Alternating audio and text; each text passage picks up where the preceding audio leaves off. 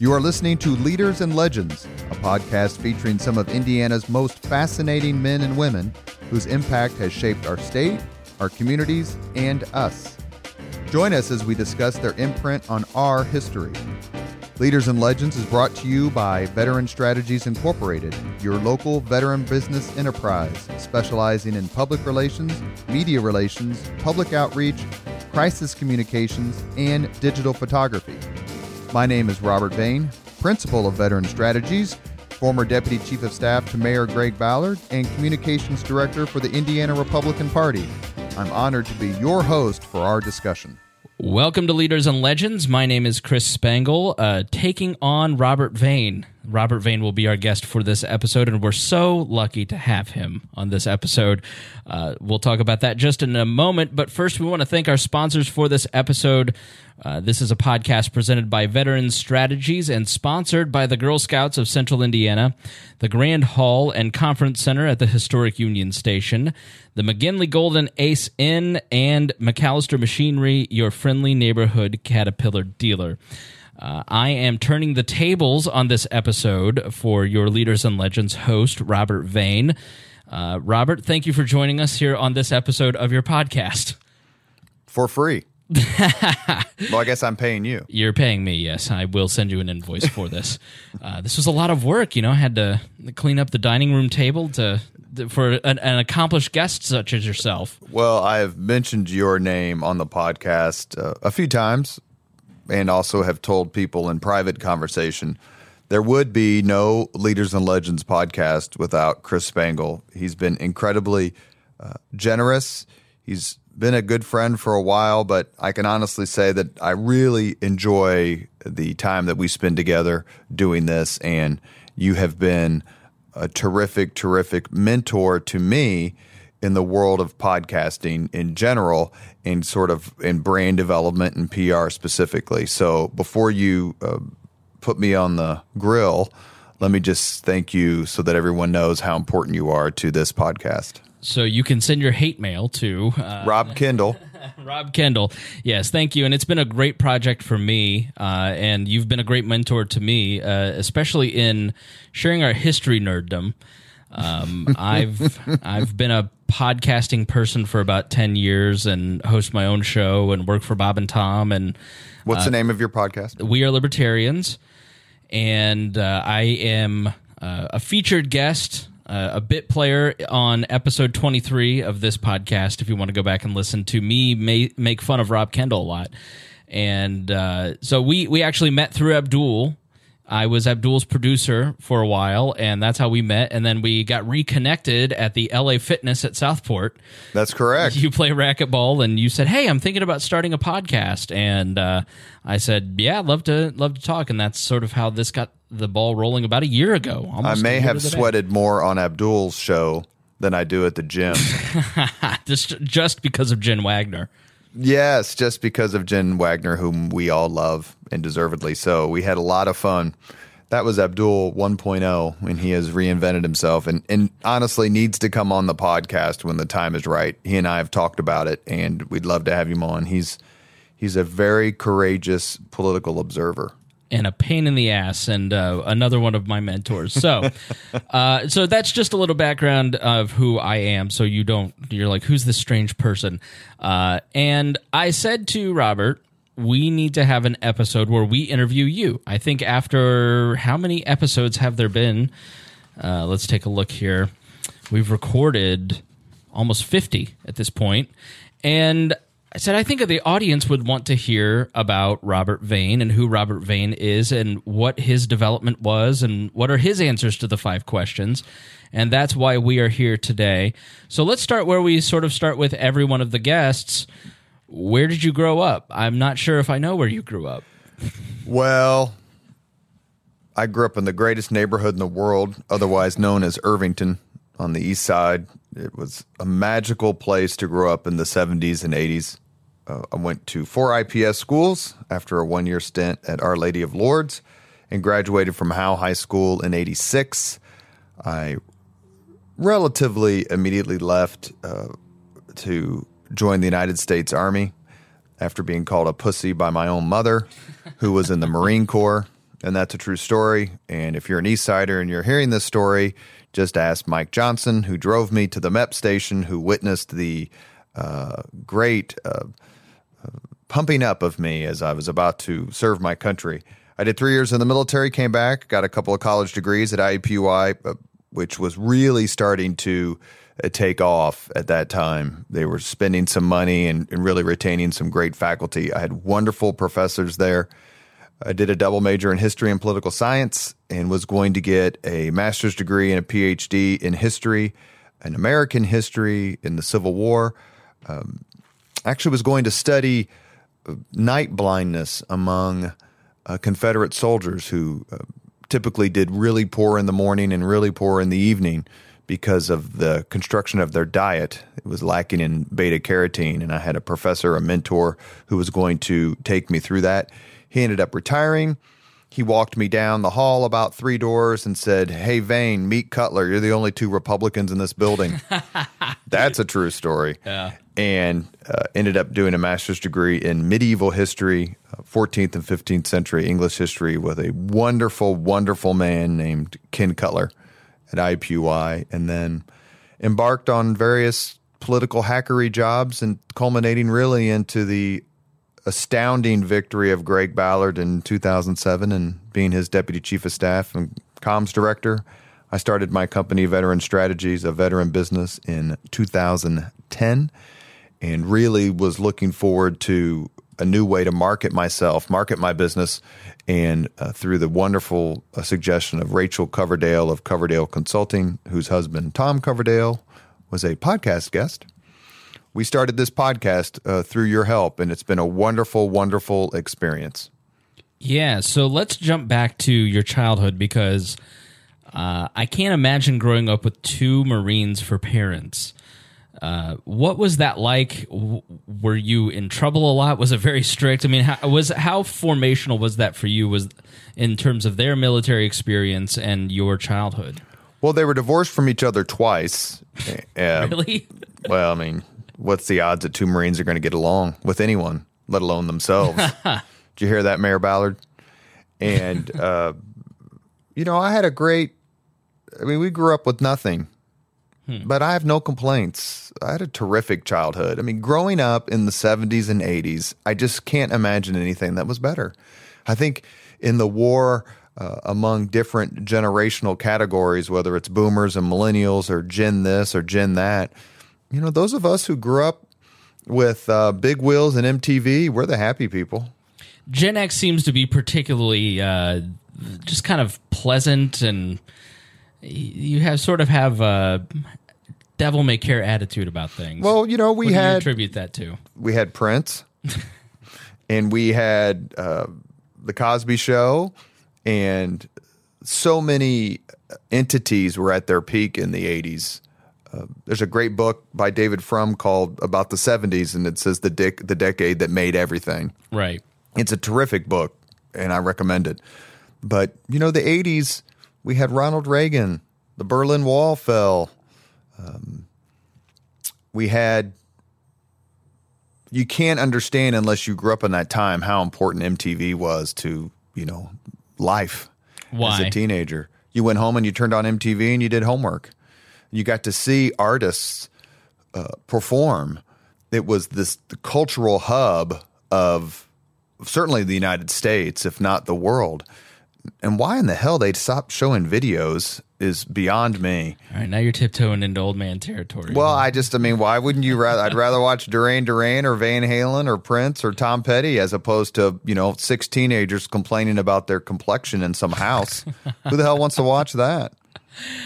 Of everyone I may have met in life, I've never met anyone who is more proud of their school system, their high school, than you. Why is that? What is it about how high school and Irvington and IPS, what makes you such why is that so prideful for you? East Siders are the least judgmental people I've ever met.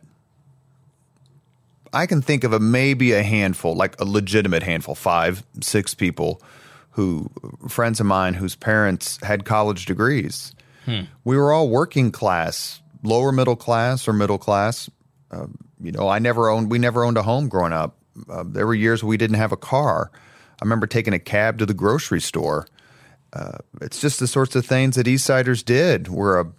I hate to say we're a people, like we're Albanians or some sort of thing, but we are, and we stick with each other through thick and thin. And it was incredibly,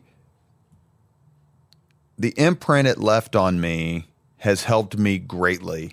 Not only to understand we're not all going to look alike, we're not all going to think alike, and we're certainly not all going to act alike, but I guarantee you I could pull 5 Eastsiders into this studio here at Spangle World Headquarters, and there would be much, much more we would all agree on and laugh about than wanting to fight about the latest controversy that's hit social media.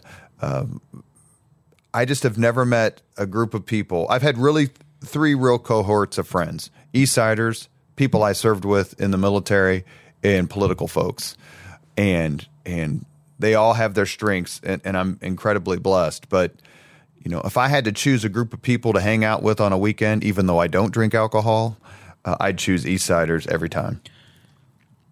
Why do you think there's that level of cohesiveness amongst, as you call it, the working class? I mean, that feeling of community, is that something that is unique to maybe that economic strata? Well, one of the things when the first time I sat down with Louis Farabee, who was superintendent of IPS, he and I had lunch before I ever started working for him, and we were talking about how much IPS has changed.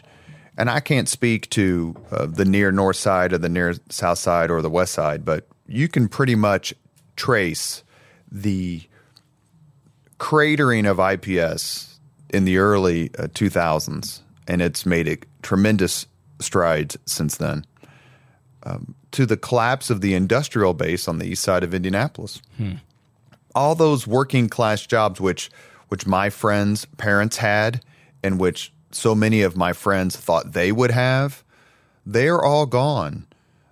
International Harvester, Chrysler, Ford, Ryerson Steel, Paper Art, Naval Avionics, to a certain extent, Fort Ben Harrison, Western Electric. Those jobs just don't exist anymore.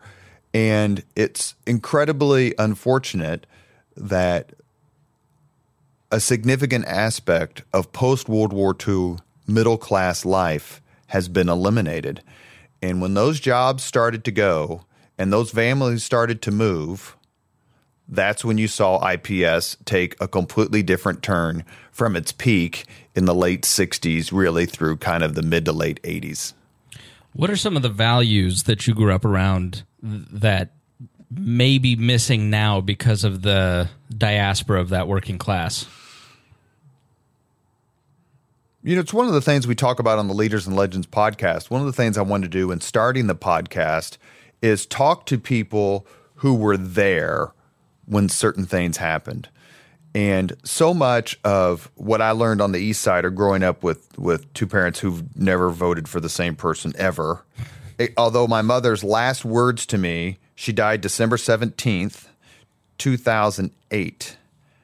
Literally, other than saying, "I love you," my mother's last words were, quote, "I finally lived long enough to vote for a Republican. I voted for Mitch Daniels."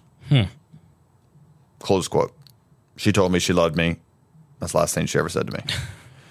My father wouldn't have voted for a Democrat if his children were dangling over a fiery pit.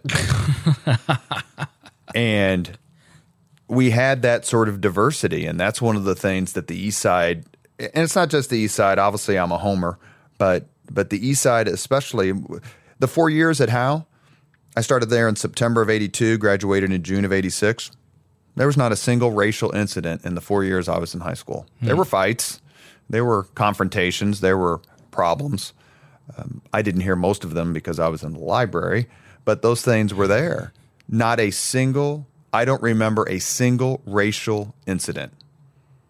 What were we fighting about? We were all the same people, just because one person was black. Dalen Jenkins was black and Charlie Ewells was white.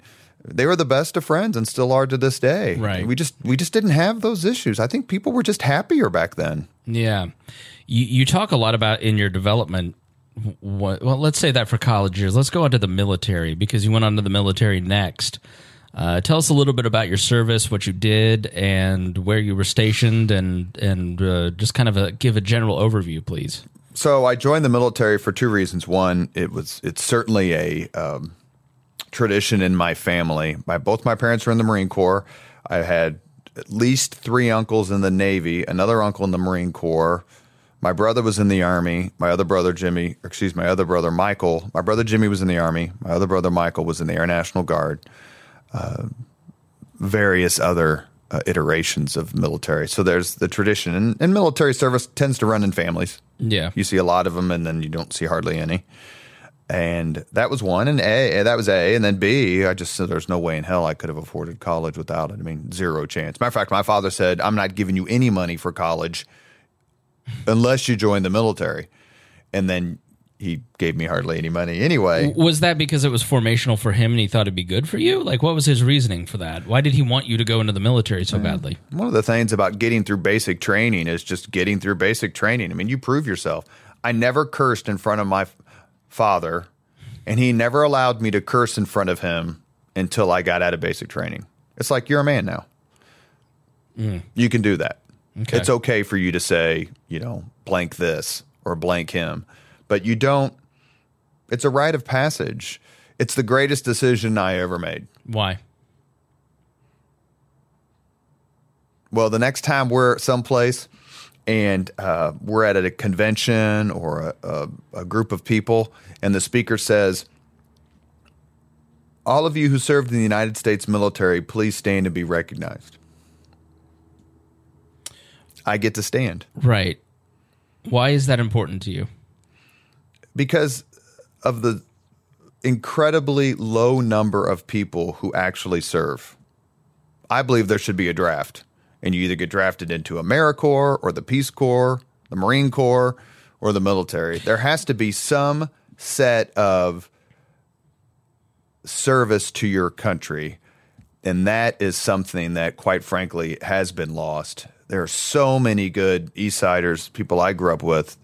I can't name them all, but I can name a ton of them. Lee Wilhelm, Dean Johnson, DJ Waterman, David Vespo. The list goes on and on. David Ligon, who, white and black, we all had the same economic situation, all joined for different reasons. Scott Cale, who wanted to come on. Danny Adair, who joined the military. And it's just something that we all share. So if we're ever together somewhere, we tend to gravitate toward each other. I had a television show. I was hardly a warrior. My son, who's done 2 tours in Afghanistan, he's the warrior. Right. But, that was the job that the recruiter pushed me toward because he saw me on the Brain Game and said, hey, you can do that in TV. And I'm like, answer questions? Or you can do that in the military. And I go, what, like answer questions? He goes, no, be on TV.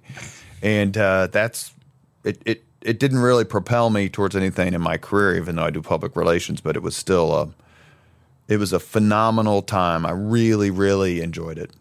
So you did communications. You say that doesn't translate now? No. Really?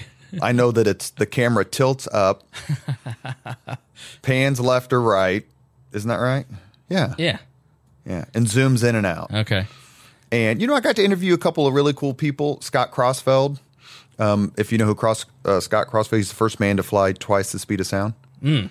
So but other than, there's nothing really that translated direct. I just simply got lucky and got into PR through the graces of Jennifer Hollowell at the Indiana Republican Party.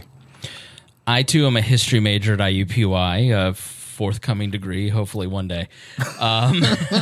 Pace yourself. Yeah, I'm going on that 18th year.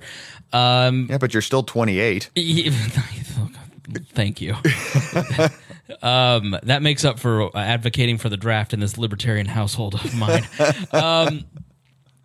I loved studying history at IUPUI, and you and I have definitely bonded over history. I'm an absolute history nut. Grew up going to St. Augustine, Florida, and that's the genesis of my history nutdom. Anybody who has spent more than 5 minutes with Robert Vane knows that some obscure political fact will fly out of his mouth. Before this, we recorded a podcast on Bobby Fischer and the history of chess, and he knew it better than the expert who wrote a book. Like I would have loved to have seen that gentleman. What was his name? Dave Edmonds. He was in London when we did the podcast. And throughout the 50 episodes, you hear Robert kind of using his historical knowledge and his love for history to kind of ask questions that a lot of other people don't ask. When did you fall in love with history, and how important has the study of history been to your life thus far? The first book I read was The Golden Book of World War II. I was not yet in kindergarten. It just happened to be at the library. And, a lot of folks can't stand history. And I feel sorry for them, quite frankly, because it is so instructive in both behavior and patterns and human nature. You cannot be a good writer if you are not a reader. And there's so many great stories, so many great people.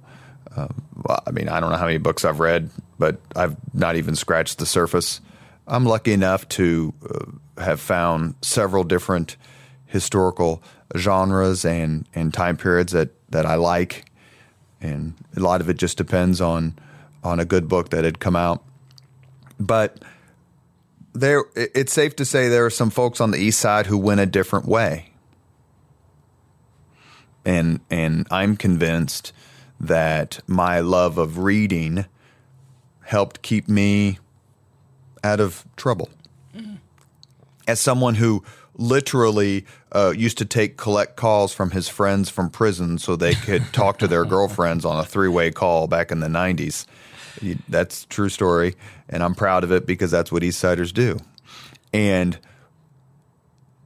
if I hadn't found that love, then certainly I wouldn't be anywhere near the position that I'm in now, or having had the experiences or the career. It doesn't mean I would have been selling crack. It just means that propelled me to something. Plus, quite frankly, when you don't really have any skills from a trade perspective, my ex-wife, Candace's husband, Rob Connor, another terrific East Sider, he can fix a rainy day, and he'll laugh that my kids, his stepkids, get the best of both worlds. Mm-hmm. They can history nerd out with me if they want, but then go figure out how to change oil in a truck if they hang out with him. Right. And if you don't have certain skills, you need to make the best of what you have, and that was what I did. History has kind of been a social lubricant for you and some very important people over the course of your career, hasn't it? Well, I never would have had the friendship I had with PE without a shared love of history. That's P.E. McAllister, who passed away recently, and it's the worst thing that's ever happened to me. Yeah, P.E. is a big philanthropist here in Indianapolis, and so many different. I was at Garfield Park, I believe, the amphitheater there, McAllister Amphitheater. He started the park. Generous. He started the Parks Foundation. He was president of the Capital Improvement Board when the Colts came from Baltimore. We talked about that a little bit in our David Frick podcast. He's everything that you could possibly want in a person, and was, until his passing, he was the only source of undiluted joy in my life, and I'll never get over it. Can you talk a little bit, if you want to talk about this, the Byzantine nature of O'Bannonism? So that was the speech. Tell that story to our audience. So I was working for State Auditor Connie Noss, and P.E. McAllister was head of a local Republican fundraising organization, and she was given a speech topic. She was speaking at a luncheon, and that was the speech topic, the Byzantine nature of O'Bannonism. And when I read it, I was like, wow, that's something you don't read every day. And O'Bannonism was referring to then Governor Frank O'Bannon. And so the auditor didn't know what Byzantine meant. And I said, well, I was just out of graduate school. And I said, it means this. And she says, well, I said, well, why don't I write about that, and you can write about O'Bannon, and we'll push it together. And then in one of the few moments of time where we were out together, the auditor says, hey, come to the lunch. I introduced myself to PE quite timidly and said, I'd love to have lunch with you. My thesis director, he and I hang out half dozen or more times a year and just talk about history. I don't know if you ever get to talk about these things, but we'd love for you to join us. And he was very gracious and said, call Priscilla, who was his assistant, Priscilla Dick. And that was thousands of lunches ago. And that day is a watershed moment, along with the birth of my kids, that I've ever experienced. No friendship with P.E. McAllister, no job at the Indiana Republican Party as communications director, no job as communications director, no association with Greg Ballard.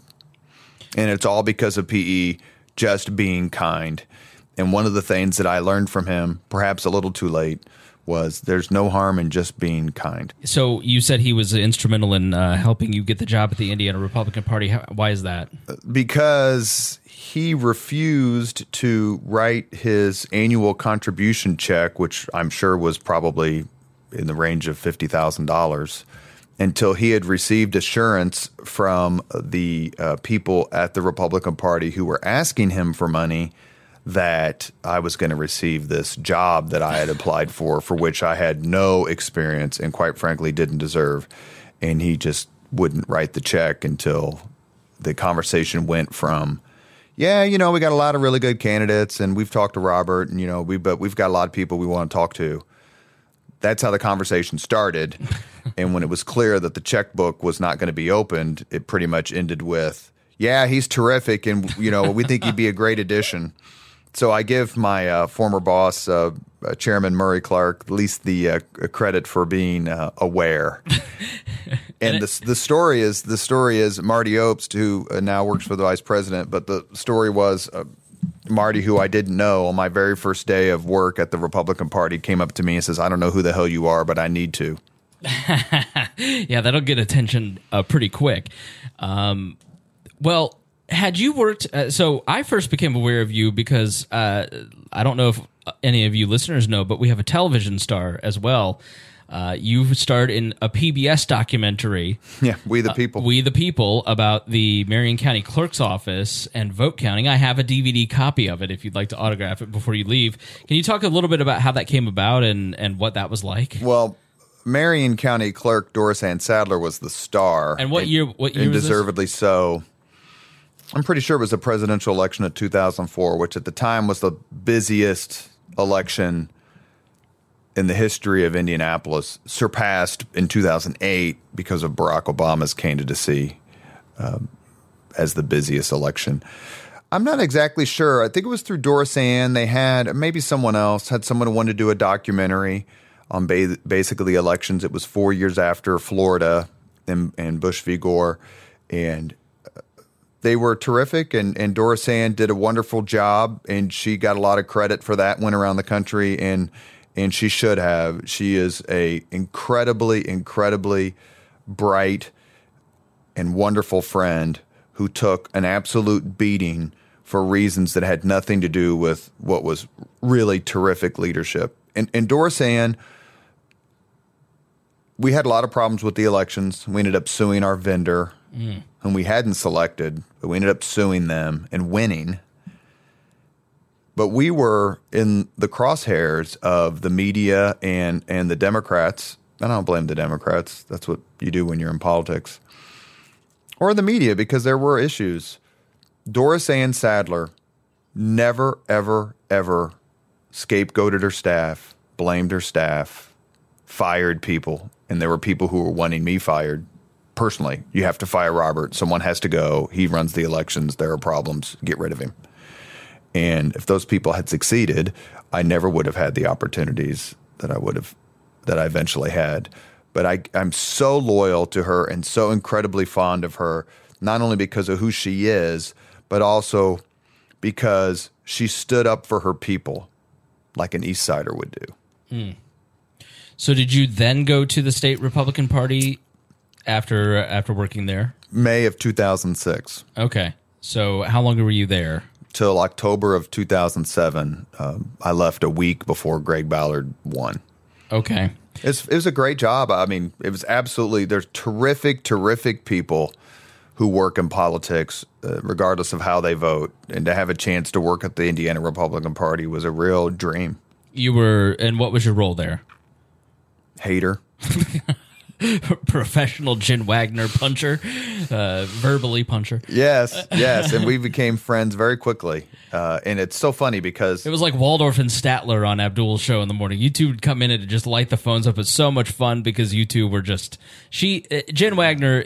Maybe talk about her for a moment, but she's so gifted and such a great communicator. It had to be intimidating going up against her on like these Abdul appearances to take her on. Well, I used to refer to her as the Princess of Darkness, a title which at the time she probably embraced, and now that she's respectable, she doesn't. You know, Jennifer Wagner is one of those folks who you're just incredibly, incredibly lucky to know. She's very, very, very bright. Mouthy as all hell. I loved it. We became friends very quickly, not always to applause from either our sides. But, you know, growing up in a bipartisan household, it just didn't, you know, and growing up in a neighborhood of Reagan Democrats, basically, which is what the East Side in Irvington was. I mean, you heard different perspectives all the time. So, like, it was just like, oh, I've heard this all the time. What's the big deal? Yeah, you tend to see people first and party second. Well, I'm a liberal arts major at an urban university. It wasn't exactly a den of Reaganites, you know, at Kavanaugh Hall at IUPUI. I was College Republicans president at IUPUI in 2004, and Josh Gillespie was an adjunct professor, and he taught like one class for an hour a week. He was the only Republican that we could find in the entire campus to be the advisor. And Josh Gillespie is a former student of mine. Yeah. And a terrific guy who became good friends with Jen. Jen was just very smart. The Democrats had lost in 2004, the first gubernatorial loss in 16 years. They didn't like it, as parties tend not to like it.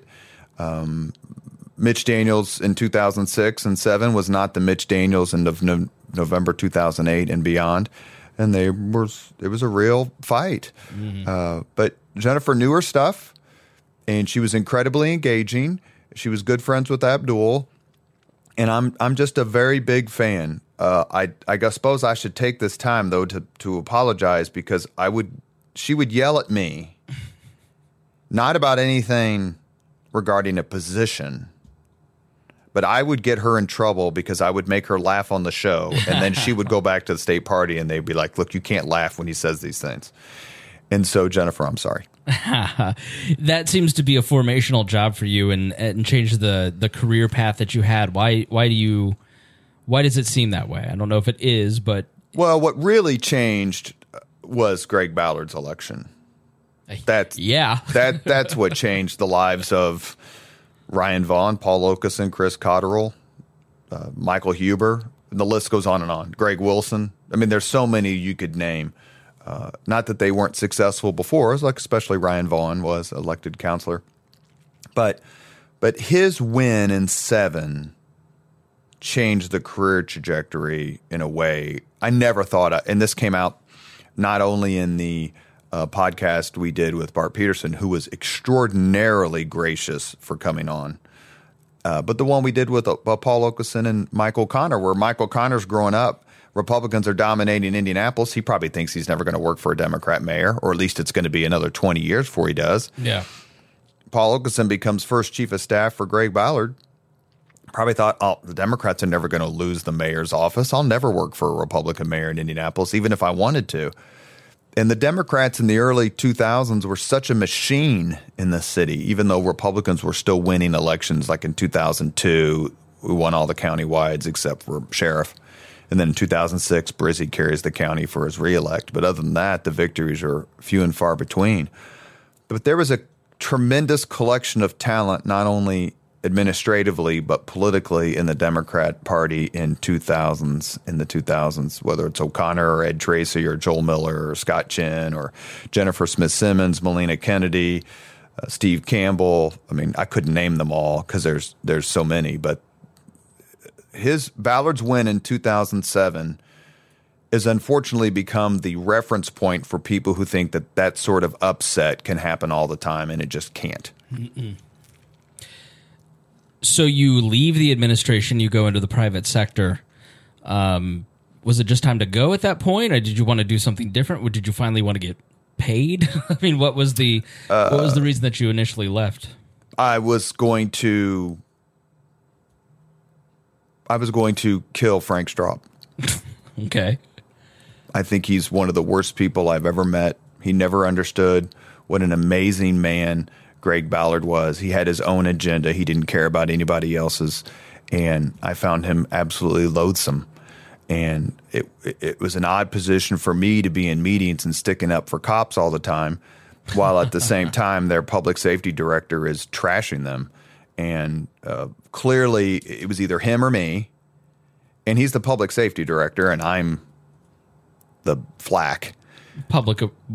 Deputy Mayor of Public Affairs at that point? I was Deputy Chief of Staff and Communications Director. Clearly one position is more important than the other. Right. And I never would have left. I would have stayed. Yeah. But I give credit to Greg Ballard for hiring someone who thought outside the box, who wasn't from Indianapolis, who had an agenda and a resume that was spectacular. But he never understood that Greg Ballard's key to success was the fact that he could work with anyone, and he looked for the best in anyone. And it doesn't always work. You're not always able to find it. And it was enormously frustrating to me. And we had announced the water deal that had gotten passed. The first CIB deal had gotten passed. The parking meter deal had done. So big things had happened. And in retrospect, I would like to have stayed through the reelect in 2011. But quite frankly, I was causing problems in the administration because I couldn't deal with one particular person. And I have no regrets about not dealing with that one particular person at all. So you leave, you go into the private sector. Shield Sexton? Shield Sexton, an incredibly fun place to work with terrific leaders. One of them is Brian Sullivan, who I've known my entire life. Andy Shield, who was deceased now. Mike Diltz, Kevin Hunt, and then my particular boss, Chris Altice, I should also say, but my boss was John Andrews, a Roncalli kid, big Seinfeld fan, and one of the best leaders I've ever met. He is a terrific, terrific person, and I'm very lucky to have him as a friend. Yeah, so you're not there very long, though. You went back to work for Greg Ballard, did you not? Well, I was there for 7 days, and on the 7th day, Greg Ballard wins the mayor's election, and I was working at Channel 8 that night with Jim Shella and Susan Williams, who was running the Sports Corp, I believe, at the time, and our good friend Toby McClamrock, one of the best people I ever meet. And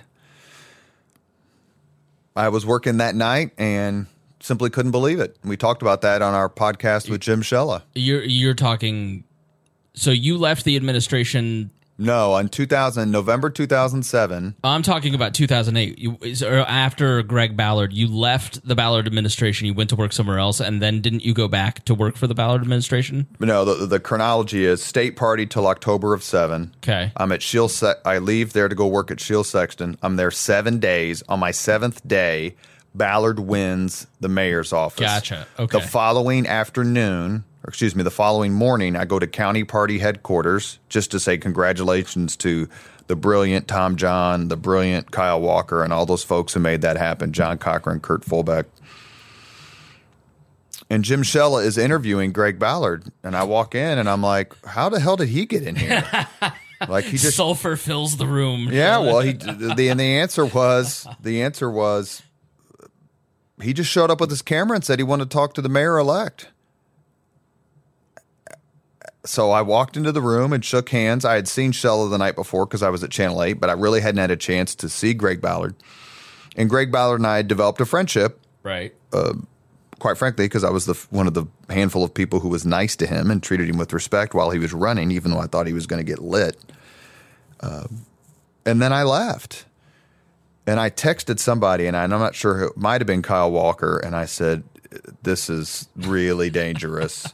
And it wasn't Kyle's fault, of course. And then I got a call. It was Wednesday. I got a call Wednesday night when I was driving home from Shield Sexton. It was Bob Gran, and Bob Gran goes, Robert Vane, Bob Gran. I said, hey, Bob, congratulations, because he was an early backer of Ballard. He goes, we need you to come work for the transition. I said, who? He goes, Mayor-elect wants you to come be his press secretary. And I said, Bob, I've been at Shield Sexton. This is my 8th day. Like, I can't leave. He goes, well, what's it going to take? And I said, have the mayor-elect call Andy Shield. The next day, Thursday morning, Andy Shield walked in my office. And for those of you who don't know Andy Shield, he was a absolute, one of the worst things I've ever had to do was write his obituary. He was a dream of a man, absolutely genuine and kind and wonderful. And he said, the mayor-elect just called me. They went to Cathedral together. And I said, I told him if he wants me to work for him, you got to say, okay. I can't leave here. I've been here 8 days. I mean, I haven't done anything, but I've been here 8 days. Well, it turns out I didn't do anything the whole year I worked there. And he says, no, I think it's okay. And so I left on that Thursday. I walked out of Shield Sexton and went to the transition headquarters and was there through the end of the year. And Shield Sexton paid my salary the whole time. Wow. That's amazing. That's the kind of people they are. Then the offer was made to come to the administration January 1, 2008. I'm like, I can't do that. That's not fair to Shield. And Shield had kept my job open. And then I stayed at Shield until November 10th, 2008. And that was my first day in the mayor's office. So you're extremely loyal to Greg Ballard. I saw him at Abdul's party once, and I said, you couldn't have a better friend than Robert Vane. What is it about Greg Ballard that elicits so much admiration from you? Well, the Army's been taking care of the Marine Corps for about 200 plus years now, so we're used to it. You know, Greg Ballard is, everyone in the world should have a chance to work for Greg Ballard or for someone like him. He lets you do your job. He's stubborn, but he's not, you know, as I like to say, he's open-minded, but he's not vacant. Like, give me some options. Hey, Mayor, we've got a problem. I'll give you an example. The state stopped sending kids to the Guardians home in Irvington. They sent kids who were, for whatever reason, weren't with their parents. I grew up right across the street from it in Irvington. And so it was just going to sit empty. And I read about it. And I went, oh, man, this is bad news. I walked into the mayor's office and said, Mayor, have you seen this? He said, no. I said, look, we can't let that building sit empty in the heart of Irvington. Like, that'll just rip the guts out of those folks there. You can't, we got to come up with something. And Greg Ballard, without even looking up from his paper, goes, well, then do something. Did you? I walked down to the brilliant Kariga Roush's office and in the mayor's education wing with the terrific staff that he had, Christy Marson, Beth Bray, and said, look, we've got to figure something out. There's a building there. What can we do in terms of education? And to his credit, he took it from there, and it became the Irvington Charter High School, which is a phenomenally well-performing, incredibly popular high school in Irvington. But that's so typical Greg Ballard. He didn't say we couldn't do anything. He said, give me some ideas, and we'll choose whichever the best one you can come up with. That is incredibly empowering to your staff. I clearly was probably the closest person to him in the administration. And I'm incredibly fortunate that I even met the man. You are listening to Leaders and Legends, a podcast presented by Veteran Strategies and sponsored by Girl Scouts of Central Indiana, Grand Hall and Conference Center at Historic Union Station, the McGinley Golden Ace Inn, and McAllister Machinery, your friendly neighborhood Caterpillar dealer. So jumping forward in the timeline, you leave the administration. What do you do next? Is that when you start Veteran Strategies? I started Veteran Strategies. I left in November of 10 and went and became an entrepreneur after talking to a lot of really smart people, Al Hubbard, Michael O'Connor, Steve Campbell, Paul Okeson, and others who were out making their way. And it was really Brian Sullivan from Shield Sexton, from one of the great East Side families, who said, you know, you're a veteran. That's an advantage. I had no clue. And having your own business is it's very difficult. And if anyone who's listening, who's an entrepreneur or is thinking about being an entrepreneur or going out on your own, It is an ice cream headache every day. But because you're constantly worrying. Yeah, right. Where my next client's going to come from? God, have I paid my taxes? Shoot, have I answered that email? And you just don't have a lot of protection. I was lucky enough to have come off the administration. The administration was on a high. We had done the deals and the things that we had talked about earlier, and it was a good time for me to leave and start my own business. And I got some really good contracts to begin with, and I've had some bad months, and then all of a sudden 5 people are calling you in one day. I have so much respect for people who have their own business, and I almost refuse to pay for it or buy things or eat places that don't represent Hoosier entrepreneurs and their hard work.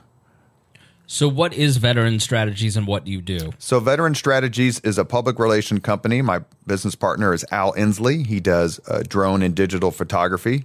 He is a member of the Marine Corps Reserve, a former member of the Marine Corps Reserve, who served in Iraq and Afghanistan. And I worked with his wife, the incomparable Jen Pittman, in the mayor's office.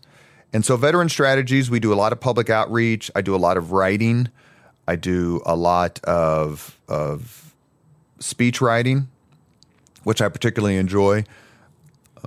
I pitch stories to reporters. I do interviews on radio. I help prep. I'm doing more business development now. People are hiring me to help them make connections. And, it's a terrific way to make a living if you can keep it going. And that's the thing that you think about at 3 a.m. Right. But I've done some terrific projects. I managed the IPS referenda last year that each question passed with more than 70% of the vote. I've done the Pacers deal in 2014, April, $160 million. I mean, they just said, you do it. And that's where I've been really lucky that I've had some good contracts and good clients. And when they say do it, what do they mean? Do they mean messaging? What are they looking for specifically? Mostly it's strategy. So I would want someone to hire me who comes in. I haven't done a lot of crisis communication. Well, I've done a ton of crisis communication through the mayor's office, but none of us are Roger Harvey from Bose Public Affairs. He's the best at crisis communications. But I've done some of it. But I want people to hire me because they have a problem and they want me to help them think it through. And some of that involves messaging. I have a client now who's in the world of vaping, and I personally think the war on vaping is unfathomable. I completely don't get it. Although I've never tried it and never would. It's completely overwrought in my view because we're allowing bad actors to set the debate. We're talking about what the people are doing who are doing things illegally. That would be like letting drunk drivers set the debate on our auto laws. But this guy is incredibly conscious. He understands that changes are coming, and he's a terrific communicator, and it's a joy to work with him. So there's a messaging problem, the perception of vaping and its impact. Okay, so you're not going to come up with an operational solution to a strategic problem like that. You have to do it in terms of messaging and outreach, and those are the kind of projects I really like. I like working on projects. So that's where Leaders and Legends enters the picture. And I won't be bashful if your nice boy Catholic upbringing will make you bashful. This podcast is all about presenting veteran strategies and advertising it. So he asks knowingly, where did you get the idea for Leaders and Legends? Well, it wasn't my idea per se. Rachel Coverdale from Coverdale Consulting suggested that I start a podcast as a way to market veteran strategies and market myself in an attempt to woo new business. Her suggestion was for me to do a podcast on sort of public relations and PR, which she didn't know me particularly well, so I got where she was coming from, and my response was, honestly, I'm not a PR pro. I'm not trained in PR. I don't have APR after my name, which is this accreditation. That's not where I'm trained. Now, unfortunately, where I am trained is the 100 Years' War, the Plantagenet dynasty, the Magna Carta, the Lancastrian takeover, and those sorts of things. And that's not particularly compelling either. I guess there are a lot of people watch Game of Thrones, so I guess I could have marketed to them. I said if I was going to do a podcast, I'd really want to be the East Side Larry King, which has always been my dream, and that's to ask questions of people who've done stuff or are doing stuff and get to talk to them about what it was like to be in the room when X happened or Y happened. And to her credit, because Rachel deserves the credit, she immediately said, "Oh my God, nobody's doing that. Yeah. Nobody's doing this." My first call after that conversation was to Chris Spangle. And you've been incredible. You are the sine qua non of the Leaders and Legends podcast. Without your expertise, I never would have been able to make it past. I never would have had episode 1 featuring Greg Ballard. And, I have 3 goals of the conversation. I want Leaders and Legends podcast to be informative, entertaining, and comfortable. I want people to listen to Leaders and Legends because they want to hear things they've never heard before, hear stories from people they may or may not know, and stories they've never heard before. And I want them to follow up and go, wow, I wonder what this person's doing now. I love promoting the work of the founding fathers of modern Indianapolis, and a lot of our guests kind of represent that generation. But I also want the podcast to get bigger, to be about things other than just geographically focused on Indianapolis and Indiana, and hopefully we can make that happen. There's a lot of amazing people in this world who are doing terrific things or have done them and now are enjoying retirement. And to me, it's those stories. It's David Frick, who worked for Mayor Hudnut, telling the story about the Colts coming here. It was an incredibly amazing story. It's Allison Millangton, who was the chairman of the president, I think, of the Super Bowl effort in 2012, telling the story about walking away from Super Bowl headquarters into Georgia Street, where so many people gathered, and seeing a tall man. Walking up to that tall man she recognized and saying, "Mayor Hudnut, why are you crying?" Because the Super Bowl represented everything that he wanted to do for this city and that he did. It's Mitch Daniels talking to us about what happened on 9/11, because he was in Washington, D.C. when 9/11 happened. And the list goes on, but those are some of the ones that stand out. And so I want people to be, wow, I never knew that. Wow, I hadn't heard that story. Man, I didn't know that person did that. And along with hopefully generating some more business for my company, for Veteran Strategies, it's a way for me to indulge my love of history in a local context. Yeah, so what are some overarching values or some things that you learned through the process of doing the show? Not when you're talking to people, I guess, are there things that you're just like, wow, this... I never thought about it this way. What are some other moments that stand out for you? Well, a lot of what we do, and by we, I mean you and me, and of course we have Danielle Shockey from the Girl Scouts as a co-host from time to time. And Dina. So she's not a co-host, but yes. An important Dina, part. We can't leave her out. That's right. And she's endured a lot of IU love as a Purdue grad. Anyway, I want Republicans and Democrats on together talking about this is how we got things done, either way back when or this is how we're doing it now. We've had Michael O'Connor and Paul Okeson, good friends. Ed Tracy and Jim Kittle, good friends. We had John Mutz and Louis Mahern on together. And an episode that's either going to come out after this one or may hit it before is Robin Winston and Mike McDaniel on together, along with Jim Shella.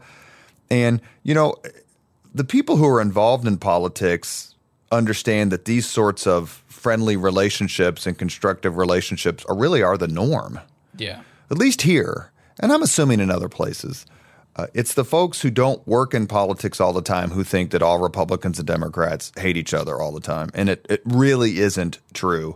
And I'll stick with my theory that if you want real feuds in politics, I mean, the feuds that never go away, the Irish Alzheimer's where you forget everything but a grudge, it's within the parties. It's D's hating D's and R's hating R's. Yeah, I have sent this to many a libertarian friend because I've just said, listen, you need to listen to the show. This is how politics actually works. It's not some life or death battle. It is people who genuinely respect each other having conversations with each other and trying to negotiate an agreement, not because they want to kill each other, but because it's the right thing to do for people. Well, remember what Louis Mahern said in our podcast where we had he and former Lieutenant Governor John Mutz? Louis sought out a Republican with whom he thought he could work. Yeah. It's the complete opposite of what happens now on both parties. I mean, everyone knows that I'm a Republican, but, I don't necessarily hold my party and we're saints and the others are sinners. We have our as Lo Bianco so viciously smeared you in Piety and Power, known moderate Robert Vane. Yeah, that's right. Which I translated as to someone who doesn't wake up on vibrate. I enjoy being partisan for fun, like with people who have a sense of humor. I say this all the time. I can get along with anybody who has a sense of humor. Yeah. Like anything else is almost immaterial. But can you laugh at yourself? Can you laugh at others? Can you take a joke? Can you give a joke? And you know what? Not to make this the theme of this particular interview, but that's what East Siders do. We had a saying when I was growing up and when I came out of the military and moved back to the East Side while I was in college. And I chuckle, it's the official motto of the East Side, and that is leave your feelings at the door. Yeah. You're going to get lit up, so just laugh about it. And that's one of the things that I think the podcast came through is Republicans and Democrats, even today, those who want to work with the other side and want to get things done, that can happen. It's no accident that I think it was his first commercial, but recently reelected Mayor Joe Hogsett's first or second commercial has him sitting next to Bill Hudnut on the bench at Hudnut Commons. That's smart politics. Yeah.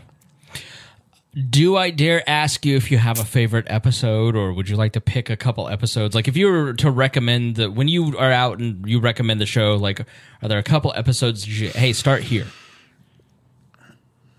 If you're interested in how Indianapolis went from being, the 59-cent can of tuna on Let's Make a Deal to the Showcase Showdown, listen to the David Frick podcast. He was involved in so many amazing things, former senior deputy mayor for Mayor Hudnut. A guy at the gym, we were talking about the podcast, goes, well, I don't know that guy. Why should I listen to him? And I go, well, he negotiated the deal to bring the Colts here. He negotiated the deal when the Simons bought the Pacers and kept them here because they were leaving. And he's the guy who Mitch Daniels said, why don't you build Lucas Oil Stadium for me?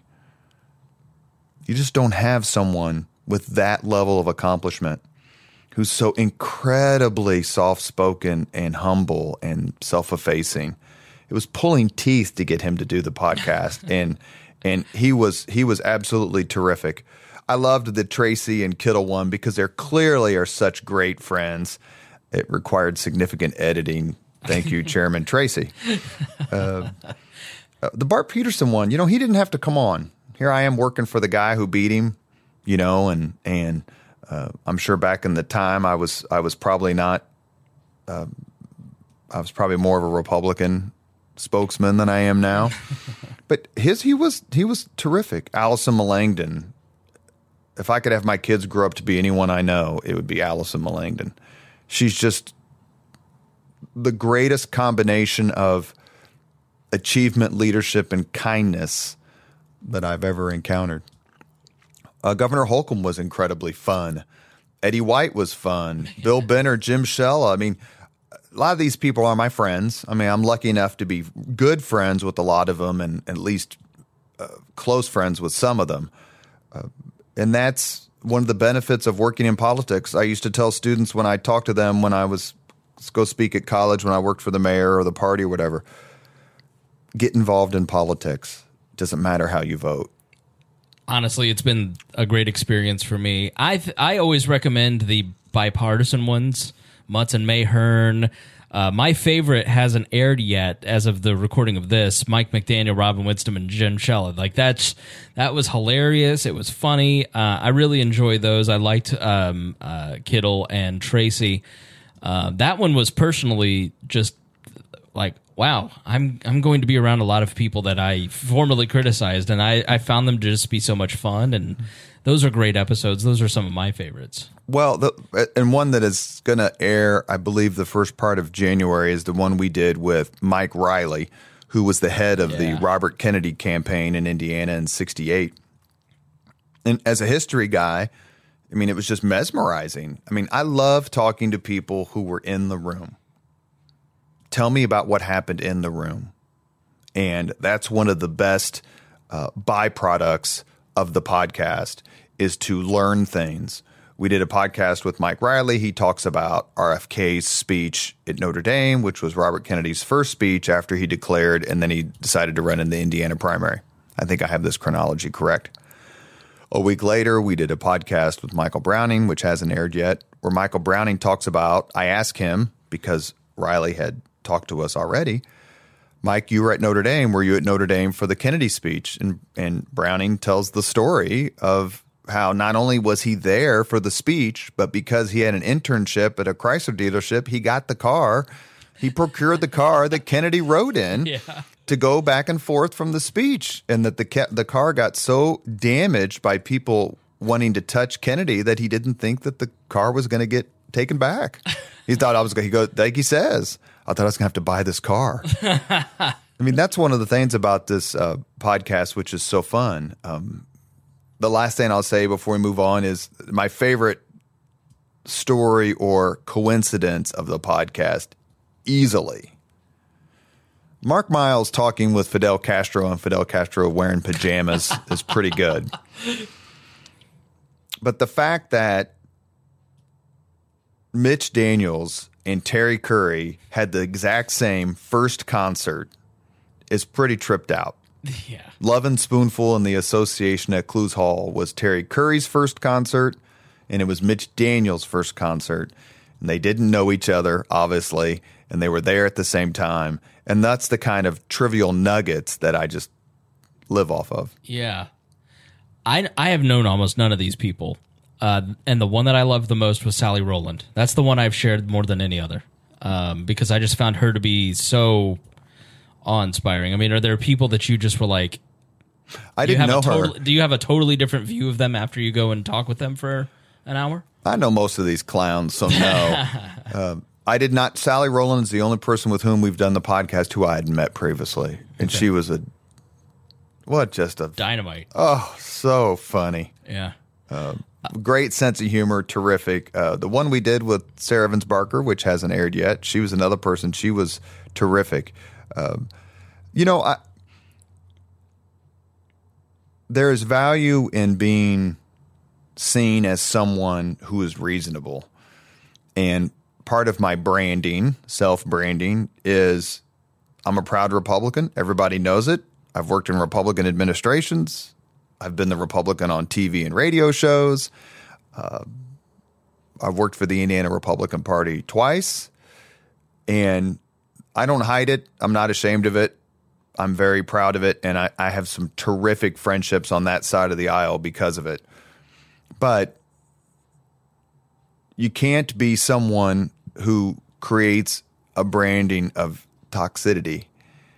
And I want to be known as the person, and I'm very proud of being known as the person who Democrats can call and say, hey, let's work together on this. Or, hey, can you give me the phone number to this Republican state senator because I want to help him on something. And I enjoy being that conduit. And I think if it was not for having that sort of reputation and brand, Bart Peterson doesn't come on. Yeah. Maggie Lewis doesn't come on. Terry Curry doesn't come on, and others. And so, there is a value in just being reasonable. It doesn't mean you're disloyal. It just means you're reasonable. And some of my best thinking has happened because I've had really good conversations with Democrats who don't believe as I believe. So final question before we move on to the obligatory 5 questions. What does the future hold? What are you, part of what I said to you is like, hey, we got to talk to the audience more. I know there's people out there listening. There's hundreds of people listening. So what is the future of Leaders and Legends and the project as a whole? Well, I want to continue it, and part of continuing it means growing it outside of its current iteration. I want to talk to more people, ask more questions. We've got a terrific lineup of podcasts recorded that are not yet posted, and a strong list of people who say they will come on when we can just get it on the calendar. And I probably shouldn't mention their name just in case, it falls through. But I want to do more media members. I want to do more sports. I've done a lot of government and politics because that's kind of my nest. I'd like to talk to some authors about their books. And but you know what? Can we get a big name? Who's your guest? I mean, I suppose Mitch Daniels is pretty damn good. And he's going to allow us to come back as Rob Kendall. Yeah, the Pope of, is it Hendricks County? Brownsburg. We don't claim him in Plainfield. Okay, just checking. And so, Jeff Smulyan came on, hasn't been posted yet. I mean, this guy he invented the concept of sports talk radio. He talks about it on the podcast. And so, are there people I'd like to have on who are bigger names? Of course, and we're going to ask them. All they can do is say no. But there's that aspect of it. At the same time, we need to have it work on how we deliver it, make it more listener friendly. We want people to visit leadersandlegends.fireside.fm. There's a listener survey. Please complete that. Promise it won't take much time, so we can come up with better guests, or not better guests, but larger than life guests, and guests that represent the content you want to hear. Yeah, and part of that is that you tell us what you like, what you don't like, a little bit about yourself, because not really sure who we're talking to, so we want to make it more two-way. Join our Facebook group. You can email me through the fireside.fm website and give me suggestions. I've had quite a few suggestions. Some of them are Eastsiders who want to come on and talk about their Christian Park baseball career. The hell with that. But maybe. Add me on social media. I post these I post these podcasts every Monday morning on Facebook and get a terrific response. And I'm very, very grateful. People's time is very valuable, whether it's making money, sleeping, working, parenting, or just trying not to be driven insane by modern society. And a lot of people share the show, and I'm very grateful. Christy Avery, in particular, she's wonderful. But, share the show and look for more announcements and a different platform, and let's think about ways to grow this together. One of the ideas is to, create a dialogue where people are comfortable. And I said this before, I want people to listen to my podcast for an hour and go, I didn't know that. Or, wow, that was interesting. Or a combination of all that says, you know what, that was an hour well spent. There was no yelling. There was no screaming. There was no controversy. There was no drama. There was Mark Miles talking about what it was like to deal with Fidel Castro. Leave that and take a job where he has to deal with John McEnroe, which is what he did. It's Greg Ballard, when asked what your first concert was, shocking the entire world by answering Sly and the Family Stone. He could have said... Do you think he danced? I think he was drunk. We can confirm that. But those are the kind of things that are it's just fun to know. I mean, people's time is valuable, as I said, and they're looking for an escape. And hopefully Leaders and Legends in the podcast it gives them an escape to learn and laugh and have a good time. Yeah, and one thing I'll say about sharing, you got to support the culture that you want to see, and so support Leaders and Legends. So, on to the 5 questions. I don't know. I hear these all the time, and I don't know how I'd answer them. Do you have definitive answers for these, or are you just still like, man, I don't know what the? Everybody kind of struggles with these a little bit. Are you in that camp, even though you've asked them 100, literally 50 times? Well, the first two are factual, and the last three are opinion. We don't give them out ahead of time, although Governor Holcomb and Governor Daniels did get them because I'm not an idiot.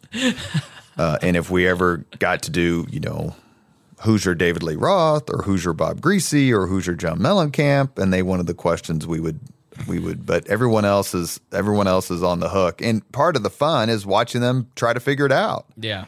I mean, it's enjoyable watching them try to go, well, I don't know. Let me think. What was my first concert? So there's a aspect of spontaneity that I want to keep in the podcast, which is why the questions aren't known. All right. So here it is. First job. Making pizzas and strombolis at Pasquale's at Washington and Arlington. You did grow up in a working class neighborhood if you worked at Pasquale's. I lived about 6 blocks away, and I started when I was 15, and I would walk home by myself after getting off work at 1 a.m. on a Saturday night. Now, if you want to know how society has changed, that's a microcosm for you. First concert. Van Halen with Sammy Hagar, because I didn't go to any concerts when I was in high school, in El Paso and the OU 812 tour. And it's one of the greatest decisions I've made because there's very, very few things better than live music. And it's something I get to enjoy with my kids. Sammy or David Lee Roth? What's your opinion? The first 6 albums are better than the 4 albums with Sammy, but the voice isn't in question. But you know what? I mean, I'd watch Charles Manson sing as long as Eddie's playing. If you could recommend any book to people, what would it be? Which is, I think, universally the hardest question. Mm-hmm. Wouldn't you agree? That or who to have dinner with. I mean, folks seem to like really struggle. I mean, readers on the book question. The book I consistently recommend to people, including yesterday at lunch, is called The President's Club. And if you want to read a book that's really kind of in theme and keeping with the Leaders and Legends podcast, read this book. It's by Michael Duffy and Nancy Gibbs, I believe. And the book details how ex-presidents get along with their successors. And you will be warmed by it. And there's a lot of really good stories involving how folks just got along, because only a few people can understand what it's like to be president of the United States, and those are the folks who came before you. You will enjoy it. Not very long, but full of really good stories, terrifically written. I tell you, that's 2 people I'd love to have on the podcast. If you could witness any event in history, what would it be? From a personal level, it would be the moment my parents met. Hi, Anna, this is John. Hi, John, this is Anna. That would be interesting. From a historical perspective, I mean, like everyone else, why wouldn't you be on the moon when the moon landing happened? But I would say I'm fascinated when historical figures, when colossal historical figures come together. And in American history, the penultimate example of that, of 2 individuals coming together, is the surrender at Appomattox, when Robert E. Lee surrendered the Army of Northern Virginia to Ulysses S. Grant, 2 titans of that war, and to see them come together and how Grant treated the Confederate Army, how Grant treated Lee and continued to treat Lee even afterward. It's one of those moments that just doesn't happen very often in history, especially in American history. And it didn't do much in the long run to foster better relations between the sections. But you had 2 incredible leaders, incredible generals coming together in the same room at the same time. And I could only imagine the emotions that were flowing through. If you could have dinner with any living person, who would it be? Has anyone said Abdul? Abdul. He would be proud of that. Not even Sharon would say Abdul at this point. Well, 2 hours, we could watch Blazing Saddles for sure. It would be really, really difficult to turn down a dinner with George W. Bush, not only because of his time as president, but I know for a fact he is a monster history buff. And so to be able to talk to a man who made history, who so loves history, would be impossible. He appears to be such an incredibly kind and self-effacing and genuine person. And if you don't believe me, ask Michelle Obama. You could be the new Ellen. I would be very happy. And you know what? We had Shelley Fitzgerald on, and I made fun, said you never would have made it on Ellen if it wasn't for Leaders and Legends. That's true.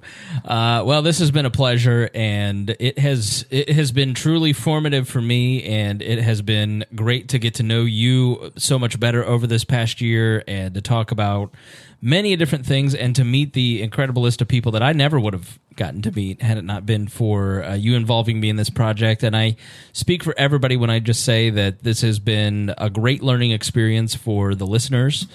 And Robert is able to get this massive list of people because he is just genuinely kind and nice and a great guy. And I hope that you got a chance to learn a little bit more about him. So, Robert, thank you so much for joining us on your podcast. Thank you for allowing me to pay you to host my podcast. All right. Thank you for joining us here on Leaders and Legends. You are listening to Leaders and Legends, a podcast presented by Veteran Strategies and sponsored by Girl Scouts of Central Indiana, Grand Hall and Conference Center at Historic Union Station, the McGinley Golden Ace Inn, and McAllister Machinery, your friendly neighborhood Caterpillar dealer. Thank you very much for listening to Leaders and Legends, brought to you by Veteran Strategies Incorporated. If you want to contact us about this program or our menu of public relations services, please send us an email at robert@veteranstrategies.com. That's robert@veteranstrategies.com.